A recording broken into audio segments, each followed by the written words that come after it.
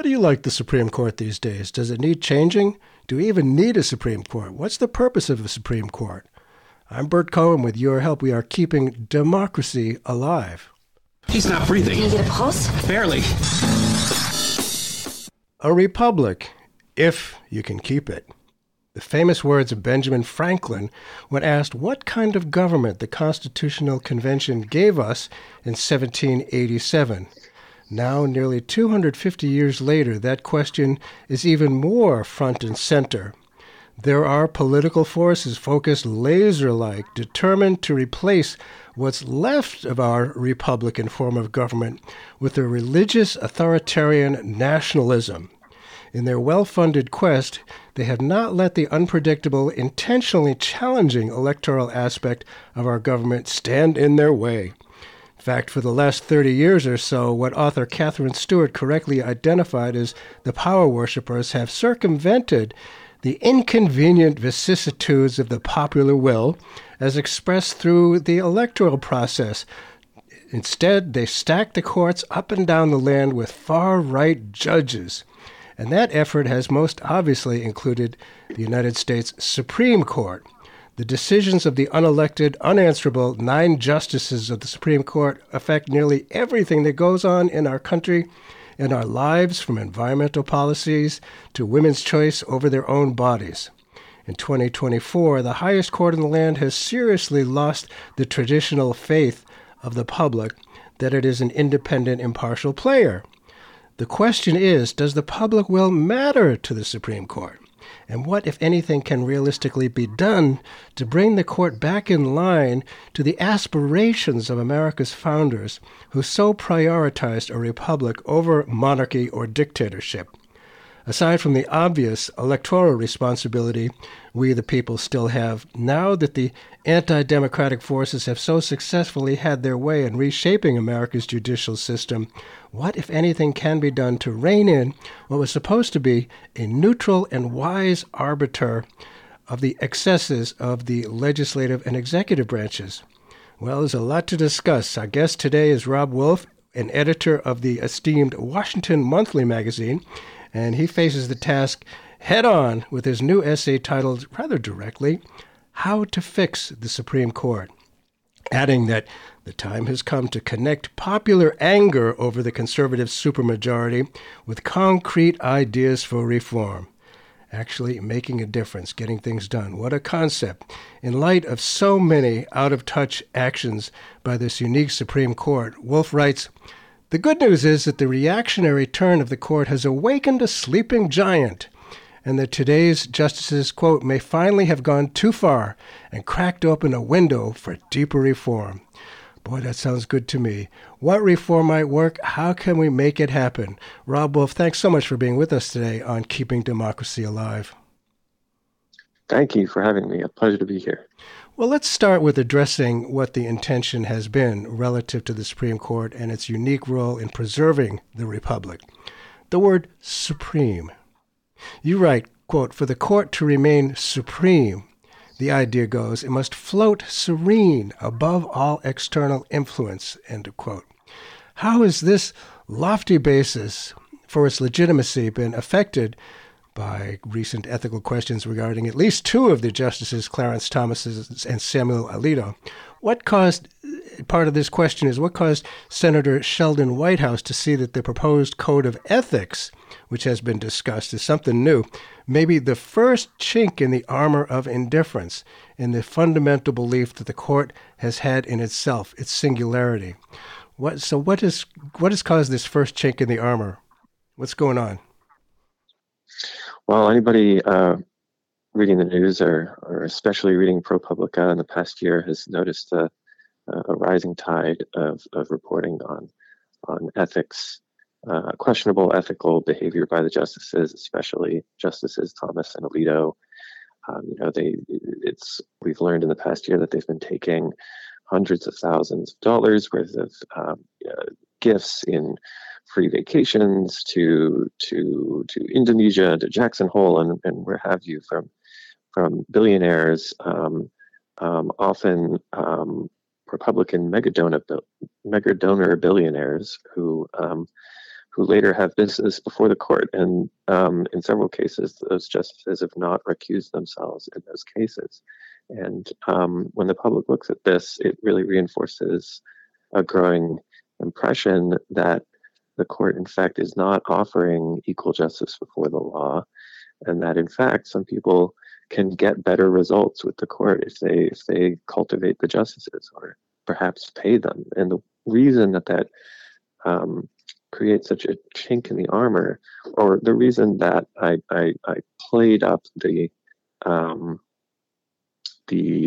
court's decision to implement its first ever ethics code this fall in my piece, is that it had so long insisted that it would never do so, that any kind of outside pressure over ethics was not only unnecessary to maintain a high judicial ethical standard on the Supreme Court, but that it was actually harmful because it would compromise the independence of the court.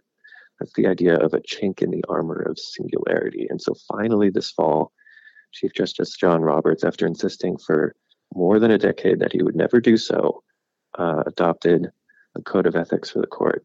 And it's not the code has been criticized. It doesn't have a mechanism for enforcement. It's actually, in some subtle ways, a little bit weaker than what the rest of the federal judiciary follows. But it's the fact that they said they did this thing they said they would never do, indicates that they are not untouchable, and that they are susceptible to public outrage. That the public opinion actually does matter. And I'm reminded, I'm old enough to remember, before seatbelts came in, the car industry insisted, cars are safe. We don't want to, if we even say that there's any lack of safety in automobiles, then, that's kind of a chink in our armor as well. And they finally did put the seatbelts in after, a great deal of unnecessary deaths, some real ugly stuff. And again, we have the word supreme. At election time, the right rails against unelected activist judges. And we've heard that over and over again. And I'm reminded, again, looking at history, of Joseph Goebbels, who advised his boss to say of the others what is true about yourself. So here the right is saying, activist judges, terrible. Can you give us some examples of how this court has, as you say, in its own primacy, governed from the bench and imposed a pro-corporate ideology and conservative resentment over social and demographic change? How have they been an activist court that they claim to be against? Yeah, there are a lot of ways in which this version, this extremely conservative version of the Roberts Court has interfered in the day-to-day process of governance, which is what I mean when I talk about governing from the bench. The daily running of the country, stepping into a role more often filled by the legislative and executive branches that set policy about how the country shall be run day to day, and saying, we like this policy, we don't like that policy, and contriving constitutional reasons why a result favored by conservatives must be reached judicially. We saw it in the Bruen gun control case, where the court overturned a very long-standing New York State law to sort of achieve a conservative priority especially in other cases of government regulation, like West Virginia EPA, on the extent to which the government can limit CO2 emissions to try to slow down climate change. Generally speaking, the court has really been trying to take it to the administrative state as much as it can through a new model of jurisprudence that sets a very high bar for what constitutes a appropriate delegation of Congress's authority to the executive branch, which means that it's much harder to convince the court these days that that this or that regulation, the kind of thing that keeps our air and water clean, our food safe to eat, our financial markets well regulated, to convince the court that those sort of things are permissible as delegations of Congress's power to the executive branch through under the Constitution. And what that does is generally it enforces, a priority for government's role in daily life that is inherently more conservative, where we see, thanks to the court's new view of this paradigm, the government forced to step back from the day-to-day work it does to set a level playing field in markets, to make sure that the products we buy and consume are safe, and to make sure that we continue to live on a planet that is habitable, ultimately. They seem to have gone in the rather opposite direction, with great vigor, as John Kennedy would say. And as we've mentioned, the Supreme Court, again, the word supreme, is supposed to be singularly above politics and not swayed by public opinion as the other branches are supposed to be. Well, let me ask about that. I mean, my liberal father, I was very lucky to have a liberal Democrat father. He always had faith in the independence of the justices, as seen from examples in his lifetime where a conservative president appointed a justice who turned out to be a bit of a surprise, turned out to be fairly liberal and independent. And when I was growing up, the court consistently expanded individual rights, and we had faith in the court in that it was because it was separate and it was supreme from the other things that went on that could be shaped by political change and political pressure. So we did hold the court in its singularity in very high esteem. So now in 2022 comes the Dobbs decision, which, as you know, did awaken a sleeping giant, that the justices perhaps may have gone too far and cracked open a window for deeper reform. The overturning of Roe v. Wade has given moderates and liberals a new, remarkably effective tool at restoring the rights taken away by the Roberts Court. But that's electorally. Is the court so insulated from public opinion that it still retains that air of untouchable supremacy? Or, again, that brings us back to the crack in the armor. Right. I think those words, cracking open a window and chink in the armor, crack and chink are really the opposite. I mean, the operative words, because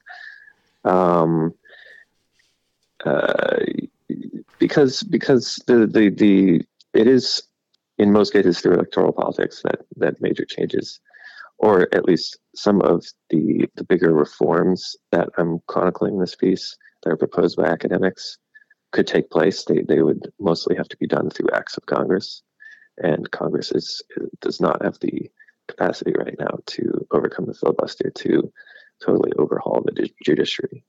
And furthermore, I mean, the as I argue in the piece, the court's reversal on the ethics code, its decision to impose one, despite saying it never would, it proves that it's not untouchable. But the public outcry has to be overwhelming.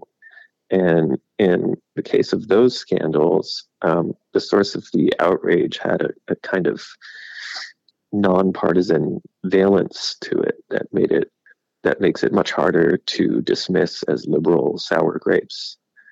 You know, it seems like common sense that taking money from billionaires and not reporting it and not recusing when those same billionaires later have cases before the court, it seems like common sense that that's bad.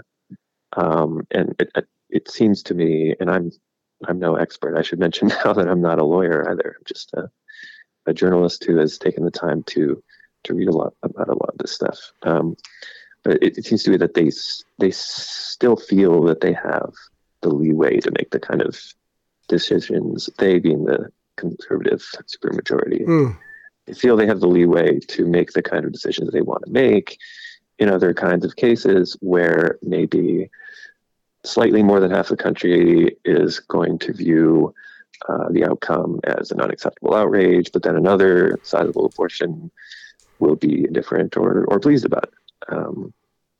So I think there is a window for reform in that there are a lot of people angry, especially about Dobbs. The ethics code proves that that anger over the court can result in change on the court. So the window, I would argue, is for movement building to begin, for people to start to recognize the problem as a court that, and I would argue that it's sort of a two-part problem. Yes, the court has been captured by an ideological supermajority that is reaching decisions through motivated reasoning, but also over many decades, the court has grabbed a lot of power for itself. So it's the question of how much power the court has and how it's being used. How much power the court has, and they do have a great deal of power. And I'm thinking about how, maybe the ethics thing, that the heat got so intense that perhaps they did as little as they could get away with, sort of throwing the public a bone, knowing that the public was calling for some ethics changes, some rules with regard to, being bought and paid for by powerful, super rich special interests. So is that really going to make a difference? I don't know. It's perhaps a start. And you talk about movements. That's what makes real change in this country. There's no question that, it's not so much electoral politics as movements that really make political change. If you just tuned in, Bert Cohen here. The show is Keeping Democracy Alive. Our guest today is Rob Wolf, an editor at the Washington Monthly. We're talking about how to fix the Supreme Court. And, the question is, is the court affected by public opinion? They're supposed to be immune from that. I think they think they're supposed to be immune from that.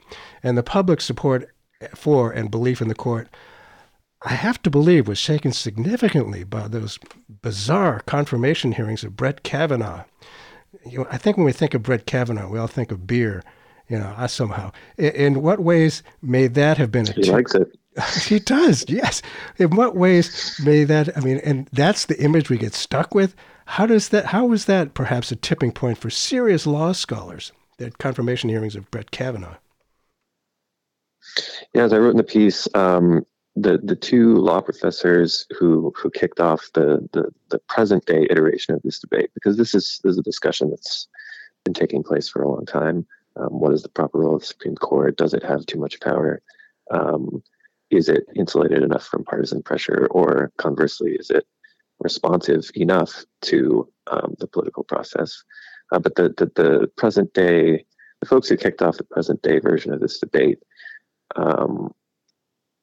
it started with them watching the Kavanaugh hearings and watching the allegations against him, watching his responses to the allegations, where he had his statements about how much he liked beer and how this was somehow revenge from the Clintons for Bush v. Gore. I'm not sure what the Clintons were supposedly getting revenge on him for, but anyway, those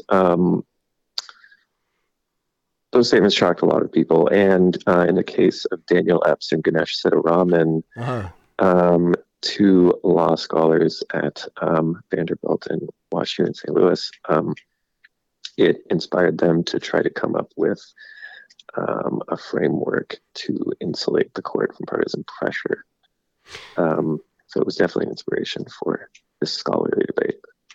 And those two, Daniel Epps and Ganesh Sitaraman, thank you. They say, and this is from your piece, in a world where the Supreme Court is widely seen as just another political institution, how will people think about the law itself? Our fear is that in such a world, the very idea of law as an enterprise separate from politics will evaporate. I think the law has to be quite separate. And the question is, what can be done separate from politics, from electoral politics, from partisan politics? But it's seen today, the court is seen by many as an arm of the Republican Party, the Trump-Publican Party. And we're looking at what can be done. We're going to discuss more about what can be done to restore the public trust. And Franklin Roosevelt tried one solution, adding more justices to the Supreme Court, because there's nowhere in the Constitution that dictates how many members of the court there can be. Biden was under some pressure to do just that, but kind of backed away from it. What are the arguments for and against increasing the number of members of the court, and why is that not a durable fix? It's not a durable fix because you can just keep doing it, and because if liberals pack the court when they have the votes to do so in Congress, which by the way is pretty hard to get, but assuming they can.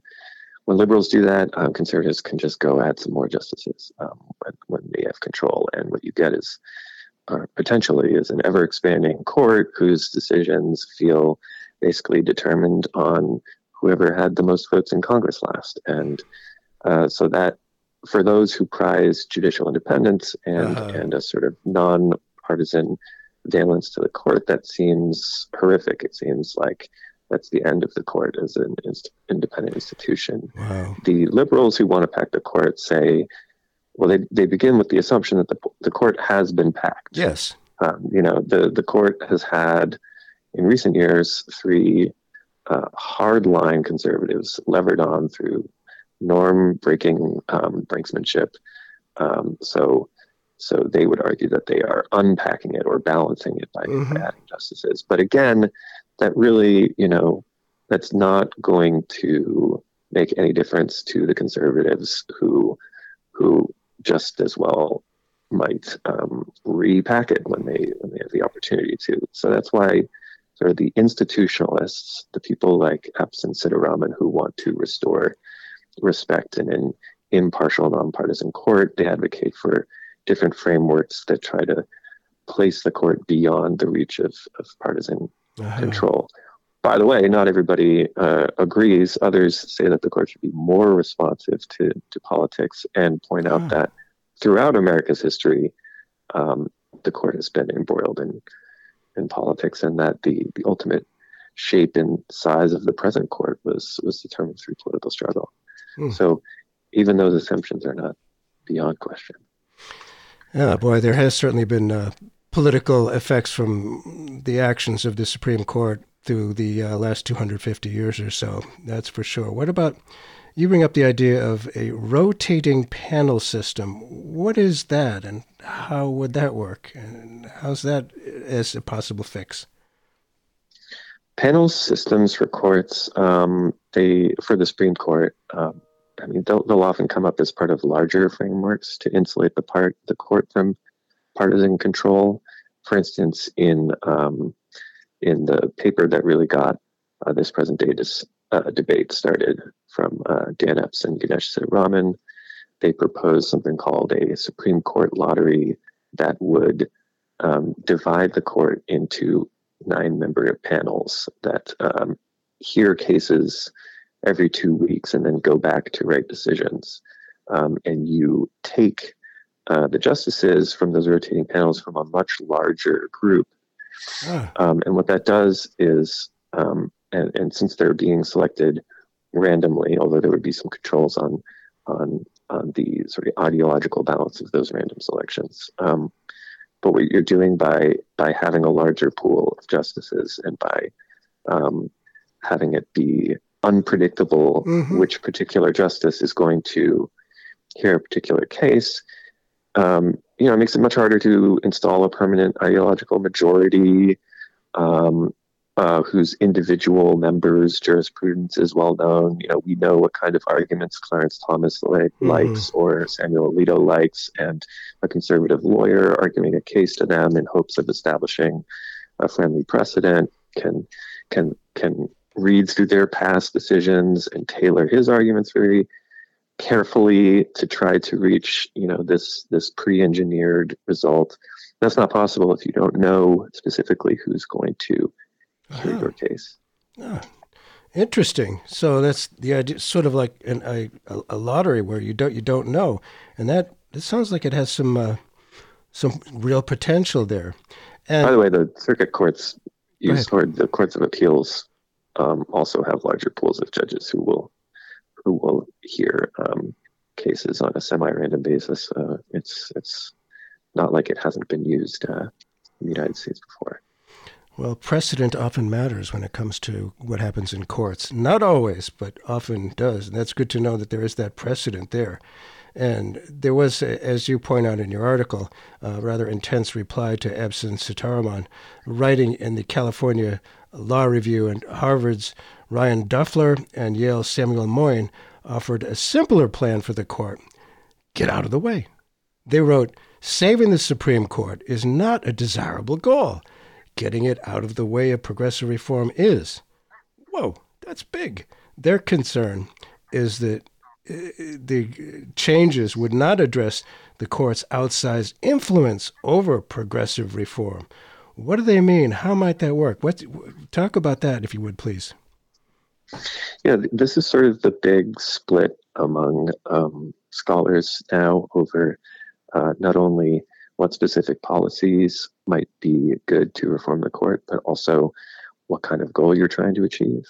You could call Epps and Sitaraman the institutionalist school or the legitimacy school. They want to restore respect and trust in the court. They want to make sure that it is not seen as ideological. Now, Ryan Duffler and Samuel Moyn want to, they would say, democratize the court. They want it to be more responsive, if not to politicians, then to the popular will. And they point out that, I mean, this is not their observation, but there's a common phrase used about the Supreme Court as sort of the dead hand of history. There are people. There are people on the court who were appointed by Ronald Reagan, who represented a coalition that was in power 40 years ago and hasn't existed for too much longer than that. So that is to say that unelected judges who serve for life are necessarily not going to reflect the changing views of the country, and will often, and historically, I mean, the Warren Court of the latter half of the 20th century that liberals often think of when they think of expansions of rights and Right. they think of the Supreme Court, that was a historical aberration. More often, the Supreme Court has been sort of a ballast in that it has held down the country to certain values that we see as core values, but often that means slowing the pace of reform, and especially in around the turn of the 19th, 20th centuries, where the progressive movement was trying to break the backs of the robber barons and establish a more equitable economy, demonopolize the economy. The court stood in the way. And so the concern of these scholars today, this democratizing school, is that progressive movements are going to be necessarily of the moment, and Yes. they will be, and they will probably they will entail change from values of the past, and they will be reflected through the elected branches, and that means that they will necessarily be put into conflict with courts, and that's why they call for reforms that actually disempower the court rather than put it back up on the pedestal. Interesting point of view, and the idea of the Supreme Court as a ballast. That brings up the image of that there is a ballast, that there is something basic that can keep the ship of state from rocking too crazy. That there is something there, and that the Supreme Court can be that. But it's really that would be the positive sort of outlook on it. Yeah, it's unclear that it reflects our core values and enforces those, and it keeps us going in the right direction. And it hasn't certainly always done that. I mean, there was the whole Taney decision back, with regard to slavery and enabling slavery. That was the popular opinion at that time, that people of color were inferior, and that it's kind of dangerous to have the public will be calling the shots when it comes to what the laws are, what the basic laws, what the Constitution is there to protect. It can be a little bit dangerous, I would think, given the vicissitudes of the public opinion. Yeah, I think the founders were concerned about mob rule, as some put it, and did put checks into place where, elected or unelected representatives could, with perhaps a certain amount of personal wisdom, could prevail over pure direct democracy. But right, we've also seen how that can go wrong. Mob rule can be. There's been a lot of concern over too much democracy. That's why we have representative democracy as opposed to real participatory democracy. And one fairly simple question I have, I always had the impression that Congress can, at least in theory, nullify or overrule Supreme Court decisions. Can they not? This is where it's where you want to be talking to a constitutional lawyer. But I think it depends on the situation. And I think functionally, usually, or maybe almost always, the answer is no, it can't nullify or overrule Supreme Court decisions because, some of what the court does is statutory interpretation, where it interprets what does a law that Congress passed mean, and how does it apply to the facts in front of us? What did Congress mean when it wrote this law? If the court possibly misinterprets a law passed by Congress, then yes, in theory, Congress can respond by passing clarifying legislation to say, no, we meant this. But in practice, Congress has trouble getting stuff done. Yeah. It does not have an easy path through the filibuster to pass laws. And so the court is actually often left as the final word on what a law passed by Congress means, which is a little counterintuitive. And there are some reforms that have been proposed that would clarify that. Now, if we're talking about judicial review rather than statutory interpretation, if the Supreme Court strikes down a law passed by Congress saying that this is contrary to the Constitution, and then Congress votes to essentially say, no, we nullify this, we disagree, and we say that it is constitutional, I think what you have there is a constitutional crisis, because two branches of government are at odds over what their basic constitutional powers are. And I don't know of a great example in history where this has happened, although it may have done before. Again, not a historian or a lawyer. Well, what about with the Dodds decision? Isn't there a movement to have Congress, I don't know if this would work, to have Congress guarantee reproductive rights, whereas the court took it away? Wouldn't that... Codifying Roe, yeah. Yeah, codifying Roe. It's not saying that the court was wrong, it's just changing the law. Yeah, that's definitely a response to the court that kind of contradicts what the court did. What the court did in Dobbs was take back a right that it had previously discovered, rather than, invalidate an act of Congress. So Congress still has the power to say, yes, we pass a law saying that you cannot absolutely forbid abortion anywhere in the country, which is different from Congress having previously passed a law and then the court having said your law is unconstitutional and Congress saying, no, it is. Yeah, that is different for sure. And again, for those who may have just tuned in, Bert Cohen here. The show is Keeping Democracy Alive. We're talking about something really important to our democracy, the Supreme Court. Our guest is editor of the Washington Monthly, Rob Wolf, who has written a piece in the Washington Monthly, How to Fix the Supreme Court, suggesting that the time has come to connect popular anger over the conservative supermajority with concrete ideas for reform. And it's interesting these days how much one has to be a star. I mean, Joe Biden is not a TV star. There's no question about that. You can say what you will about him. I think he's a pretty good president, but he's not a TV star. To become elected leaders, it seems candidates must be celebrities. And you raise a good point here, one that applies to both liberals and to the right.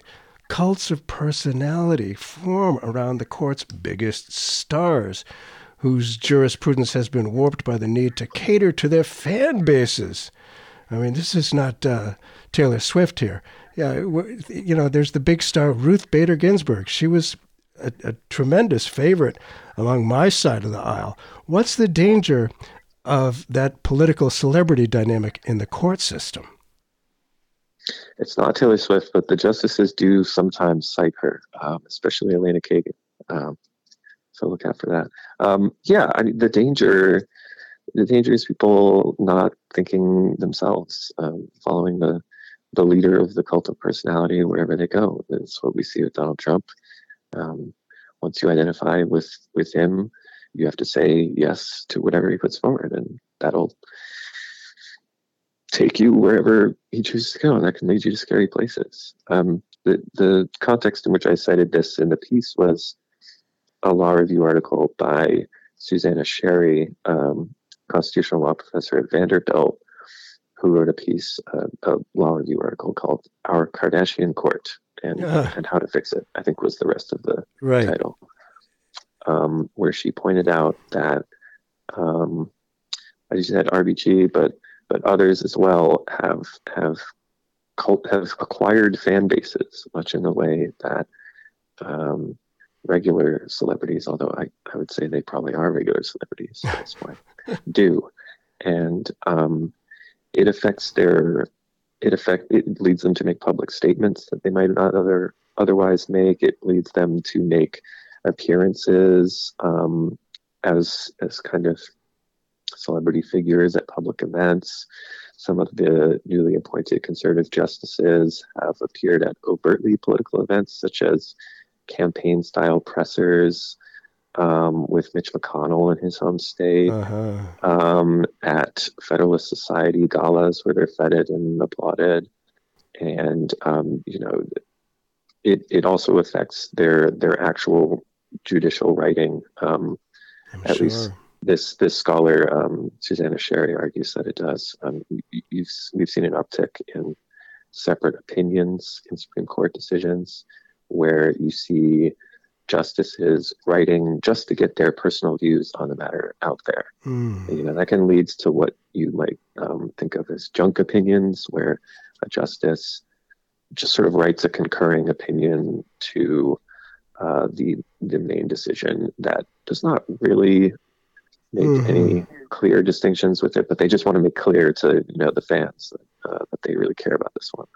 Or they might lead to like really out there extreme kinds of writing, like Clarence Thomas's concurrence in Dobbs, where he called for all sorts of rights in addition to the right to abortion to be taken away next.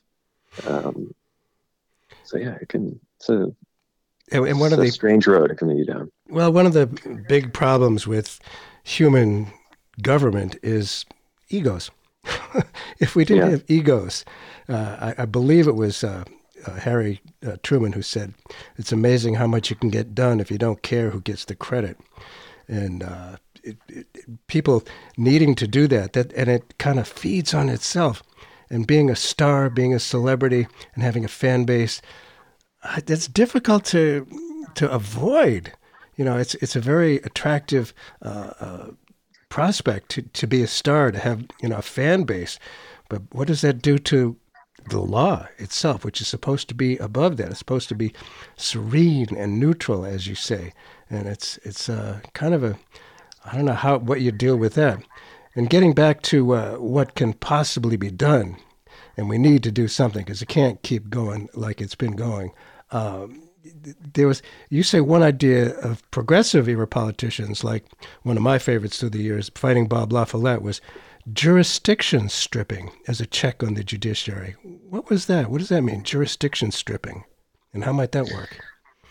Yeah, this particular example came up during that period I mentioned where the progressive movement came up as a expression of the popular will to try to create a fairer, more equal economy in response to the Gilded Age. And there was this Supreme Court that routinely stood in the way of these popularly supported changes and struck them down. And in this case, the United States struggled for decades to pass child labor laws. Right. And two times the Supreme Court struck them down. And one of La Follette's, and he was part of a whole group of senators who supported these ideas. One of the ideas was to strip the court over jurisdiction on this particular matter. So to say to the Supreme Court, you cannot rule on this. And that sounds pretty extreme. It does. It actually happens to be afforded in the Constitution as a power of Congress.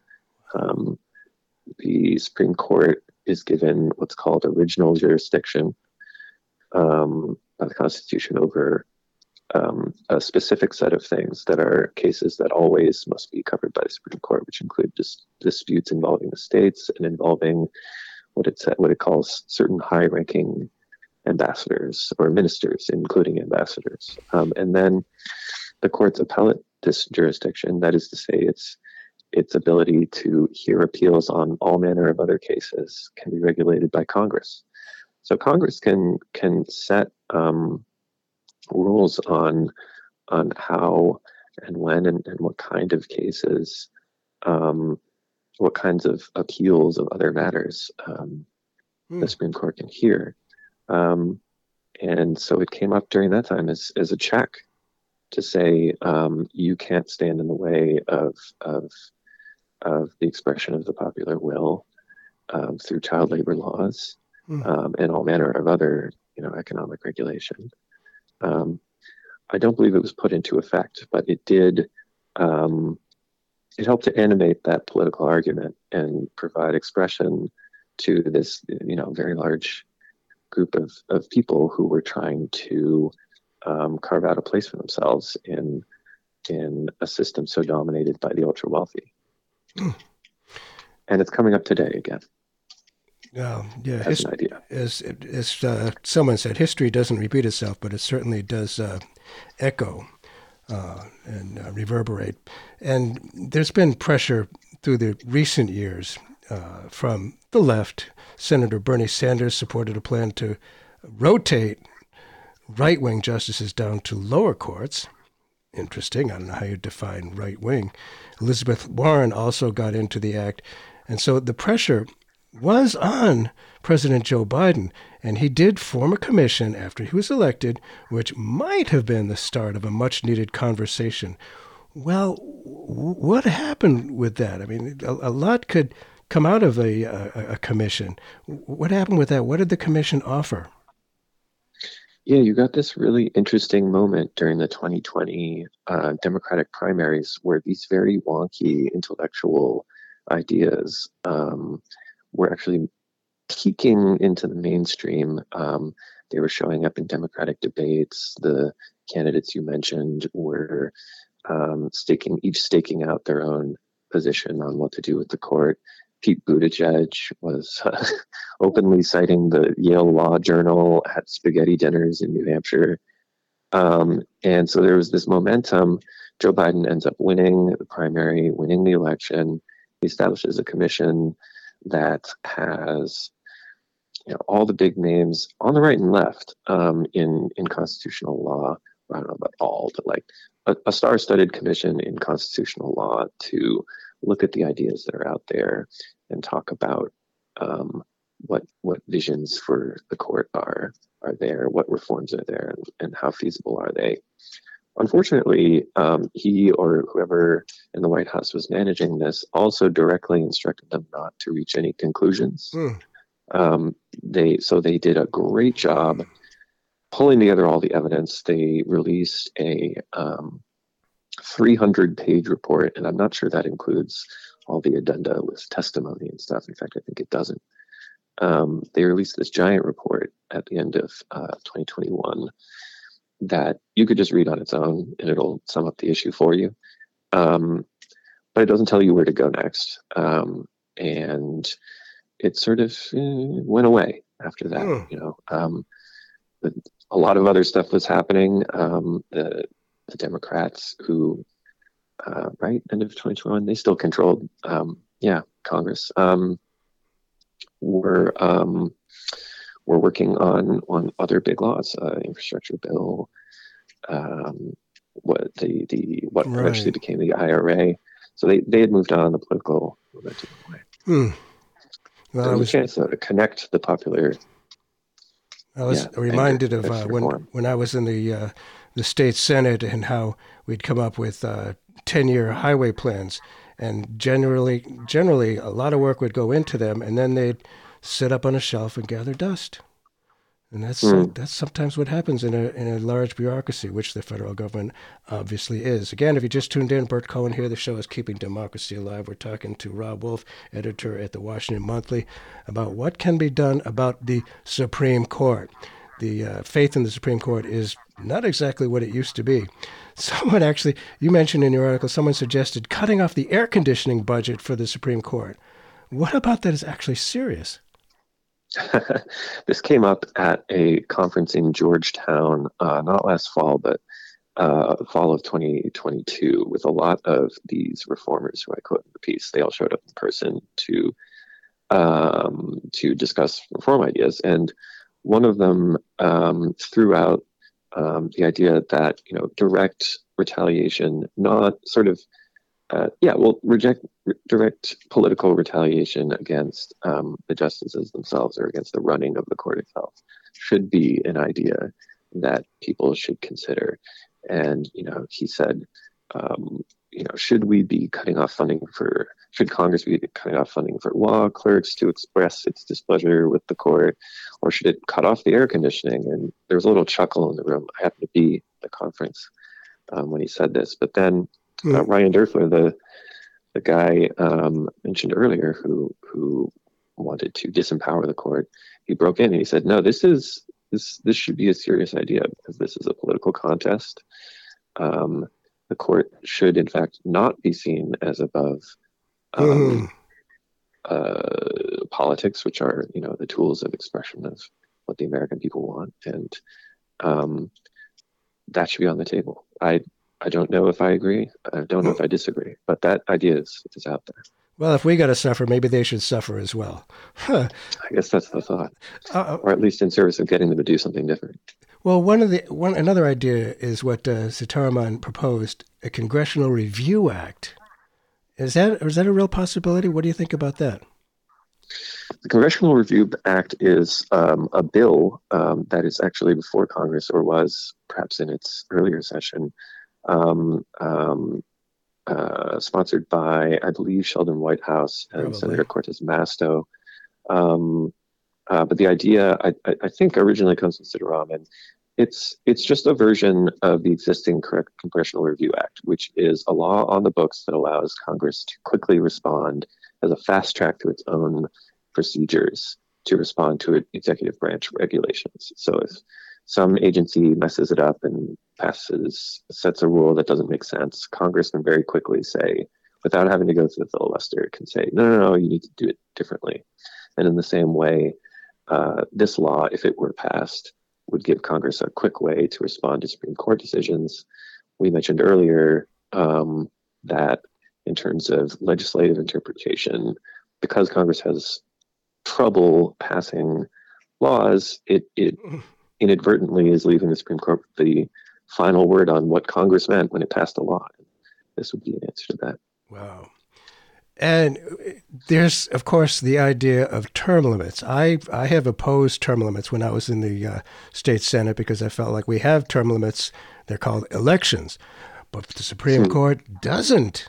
They do not have term limits. They're on for life, like King Charles is, I guess. What about the pluses and minuses of the idea of term limits for the Supreme Court justices? Yes, well, you pointed out an interesting difference between legislators and judges, which is that at least when you're talking about the Supreme Court, there is not a chance for the public to evaluate how the judge has been doing, right, and say, yes, we would like you to keep on in this office. Term limits are, as far as I understand, have pretty wide support, popular support. Uh-huh. They're widely in use. Most other developed countries have either term limits or a retirement age or some combination thereof for their constitutional high courts. There are some constitutional issues with the U.S. Constitution that might make them hard to implement. The Constitution says judges shall serve during good behavior, and that phrase is generally taken to mean for life, right, as long as they're well behaved. Who knows what that means? Really?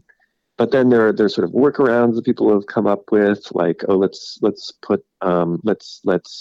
set the term limited justices to senior status, which means that they don't automatically get appointed to hear cases, but maybe they're available as backups if there's a vacancy or a recusal or something. The constitutionality of that is unclear, but also implementation is very important. If you put a term limit system in place, but you don't start rotating justices off every 2 years, you just wait for the present ones to retire, it could take decades to achieve a term limited court, which doesn't seem much use to anybody. And talk about decades. There's certain things that change through the years and some things don't change. You, in your essay, you cite Franklin Roosevelt's fireside chat of March 9th, 1937, which sounds a lot like it could be uttered this very day. What did he say in that is applicable today?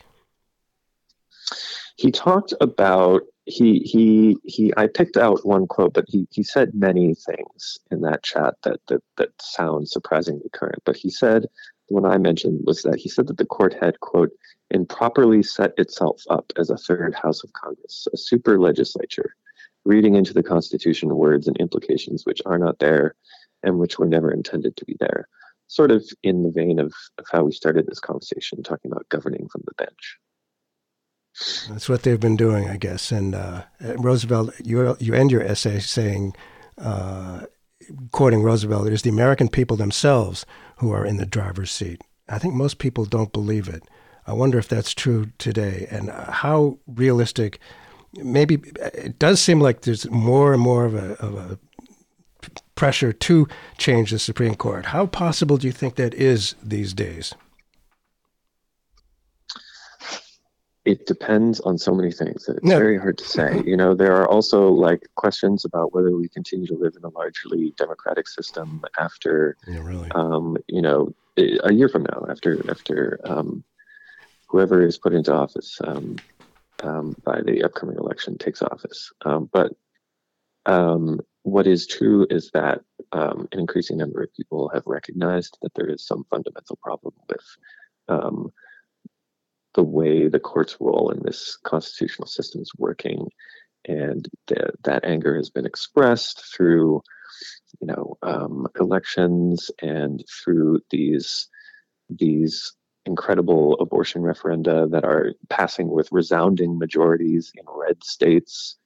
There are a lot of people who care about this, and my goal in writing the piece was to try to connect those people to this other discussion about how the court can work better so that they have access to ideas that can address the fundamental problem, which is a court that has sort of run off in its own direction. So these are the ideas that could be used to put people back in the driver's seat. Well, let's hope we can put people back in the driver's seat. And your magazine has something to do with that, keeping an informed public. Of course, the right wing, that's the last thing they want is an informed public that can actually participate in decision-making and knowing what the heck they're doing. If people want to look at more of what you write in the Washington Monthly, what can you suggest that comes on that internet thingy? Sorry, what is the question? The question is, how can people look at the Washington Monthly on the internet? Please go to WashingtonMonthly.com. It's pretty straightforward. That is our website, and you can find this story and many others about the court, about social mobility and higher education, about anti-monopoly, about voting rights. You can find them all there at WashingtonMonthly.com. Oh, sounds like an important voice for the future. Well, things are always interesting. No lack of things to talk about. Rob Wolf, thank you so much for being with us today on Keeping Democracy Alive, and let us do all what we can to keep democracy alive. Thanks so much. Thank you, Bert. It's been a pleasure. Clarence Thomas thinks his actions are of no import, although he's taken millions from claimants who came before the court. Luxury vacations, private schools, trips on jets and trips on yachts. The things he plots, undisclosed despite the rules. The public that he thinks he fools as a judge, he is their sods. The Supreme Court turns a blind eye to its self-corrupting course. Any rules that apply, they're designated to enforce. Self-regulation, not a strong point with the human race. They can be fired from their jobs, so they don't need to save face. It seems Supreme Court justices have at least one billionaire that they ride around on jets with, and they never pay a fare. They always sing the same old song, innocent as a dove. They say that they've done nothing wrong. Who does that remind you of?